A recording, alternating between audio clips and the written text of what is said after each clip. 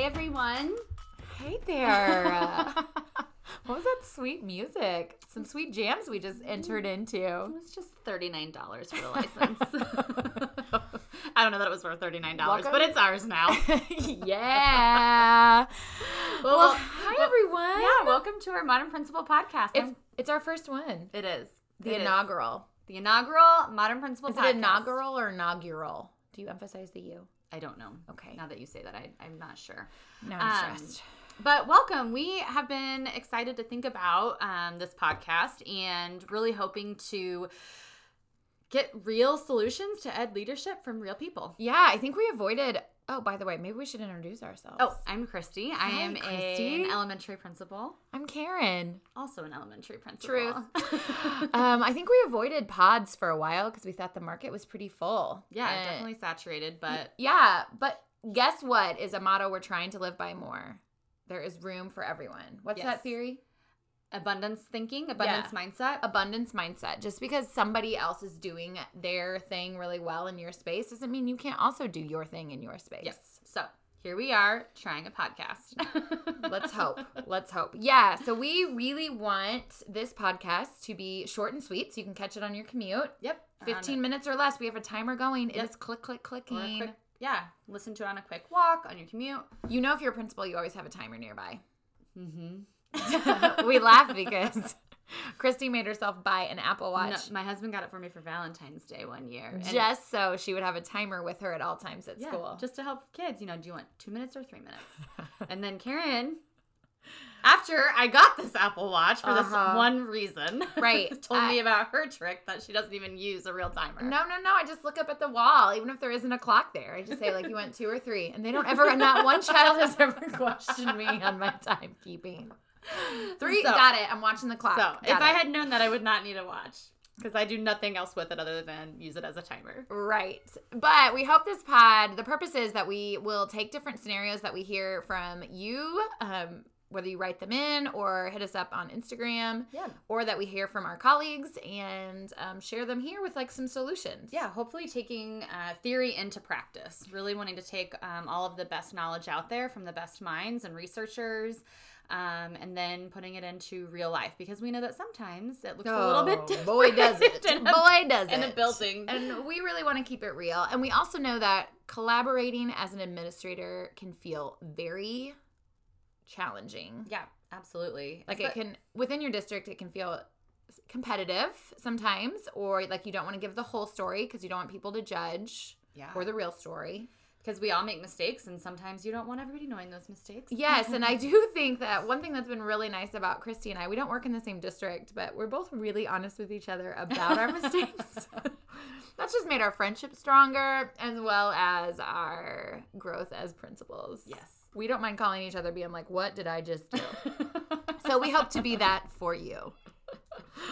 But before we get into the weeds with real things, let's hear a story from school. Story from school. Yeah. You got anything good this week? I like to think of it as things you never thought you'd say. Do you have any of those that popped in your mind, Christy? I have a teacher who is working with a student who's really affectionate and always wants to hug and kind of be right by your side, which is obviously really tricky during COVID right now too. And so one day, as she was sitting and helping with another student, he kind of came up and was playing with her hair. And she's like, okay, it's time to go sit back down. And then he would rub her on her back, and she's like, okay, it's time to go back to your seat. Thank you, friend. And then she felt this pinch, really sharp pinch on her back. And she goes, what did you do? And he goes, Miss So-and-so, I just popped your pimple. And so she explained, Thank you. Yeah, we do not pop other people's pimples, and had a story, in our conversation about consent, and there's a sentence you never thought you'd say at work. Although, okay, you can judge if you want, but I enjoy when my husband lets me pop a pimple. No. I do. I will gladly pop it. She watches the entire show that's devoted to I don't. I just watch them on TikTok. Just quick ones. I don't need a whole show. Okay, so this week we really wanted to hit kind of one of the big things that comes around for us a lot. It's kind of about that whole vision thing. Yep. vision and staying succinct in your vision for your building and kind of the overall plan for the year, like how to enact the vision. Yeah, we get asked a lot, how do you form a plan that's succinct but also cohesive? And we don't have an answer. So enjoy your week. We'll see you next week. No, so one kind of fun thing is that we don't do a great job of this ourselves in terms of, like, we were just thinking about our Modern Principal brand, if you would call that. Well, I think it really illustrates quite well that most often you think you're being extremely clear. Yes. And other people don't get what you're doing. Not at all. So we were invited to be on Adam Welcome's podcast, and he is the author of Kids Deserve It, and he is kind of a national education leadership speaker. Yes. And so honored to be asked to be on. My it gosh, was amazing. Yes. He's such a really humble, he was really down to earth and humble. Yes. Yeah. And so he even said, it's really cool what you guys are doing. Yeah. Tell me a little bit more about, your goals and what you're trying to do with your, your platform. And we felt like really clear, and he offered to give us some of his time, honestly, to talk through what he saw. And what he saw was all over the place. Which he was so so clear as kind. We appreciated this. Yes. And we love direct feedback, and we don't get it very often because both of our husbands, when we ask them about the Modern Principal, they're like, oh, it's good. Yeah. It's going real good. I think it's nice. So this was very much welcomed from Adam Welcome. And he used an analogy, and I think you do the analogy really well. Well, it's a lot like, he said, it's a lot like a restaurant. And so at this restaurant, your menu is 42 pages long. But, yeah, and it's a pizza restaurant. It's a pizza restaurant, but you also have appetizers of tacos and maybe some crab rangoon and maybe some, you also serve gelato, some ice cream, probably a little bit of soups there. Yeah. And then you, try to be a wine bar or a craft brewery on top of it. On top of both. Maybe both. And smoothies. Right? We do it all. And so he said, how are you going to get good at any one thing if you're trying to do every one thing? And we related that not just to what we were doing with Modern Principal, but also in our buildings. Yes. You looked back when you were trying to help you were just talking about Karen mentors a new principal in her district. And so at the beginning of the year, we were working on creating PD for back to school PD. And so as a laugh, I looked at my opening PD from her first year. From my first year, and it was a 4-hour long PD, and I had 17 agenda items. My staff A must have looked at that and been like, oh my God. Hard pass. And then B, there's no way not one of them knew exactly, A, they didn't take anything away from it. Right. And B, they would have had no idea what I was prioritizing because I was prioritizing literally everything.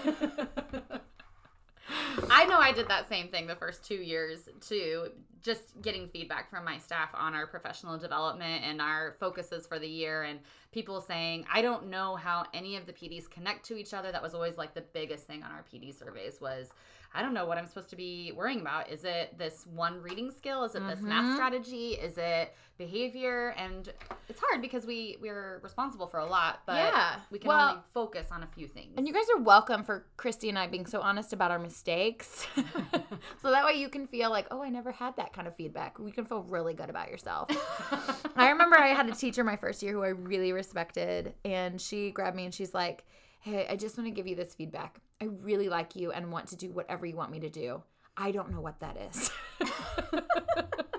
And it hit me like a gut punch because I was like, I thought I've been really clear. Clearly I had not. So that was great.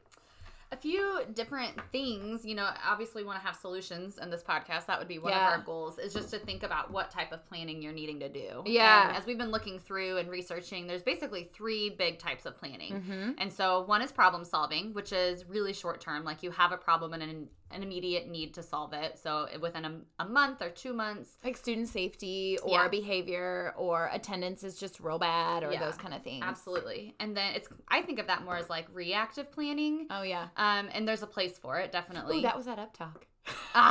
We're trying really hard not to up talk in this episode or any episode. So you'll have to maybe you guys could just turn it into a little tally game where every time we up talk, you make a tally and send it to us.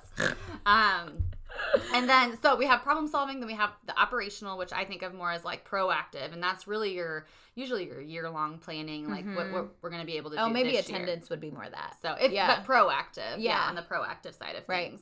Your school improvement plan. And then strategic is your long-term planning. What do we want to do in 4 to 5 to 6 years in this space, with our goals? Yeah, and I think it's really important to start with knowing what your needs are in your building. So obviously, like, really getting to know your staff, students, your data, really getting to know the strengths and finding those, because it's really, I think it'd be smart to build on your strengths.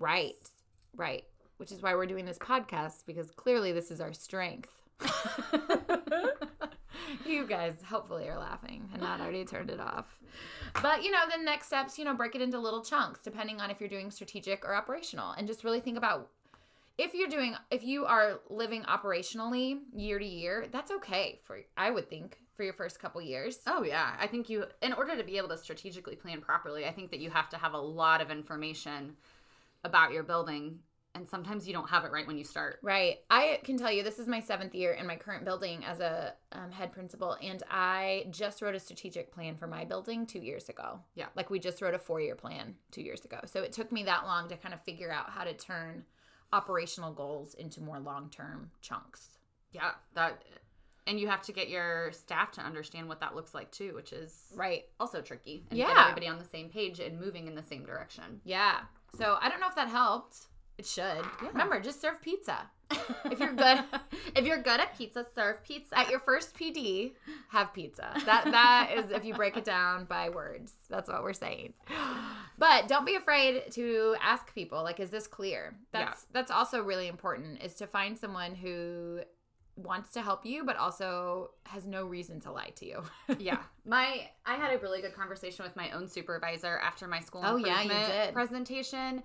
And I think it is really hard when you're a building leader, because we're responsible for so much. We have so many stakeholders. We have, hundreds, if not thousands of students and their families. So there's just a lot that you have to prioritize. And there's district goals as well. Yes. Yeah. And so she reminded me, and this was really helpful, that just because you're monitoring a lot of things doesn't necessarily mean that you have to focus on all of those things, because in education, that's really good. Yes, we're always going to monitor a whole lot as a district and as a building, but you don't necessarily have to focus on all of those in your professional development, in your daily walkthroughs. So that was a huge help to me as I tried to prioritize, because sometimes I thought, well, if we're measuring it, we need to focus on it. Right. No, I'm going to pull that out as a quote, because that was a really good one. Ooh.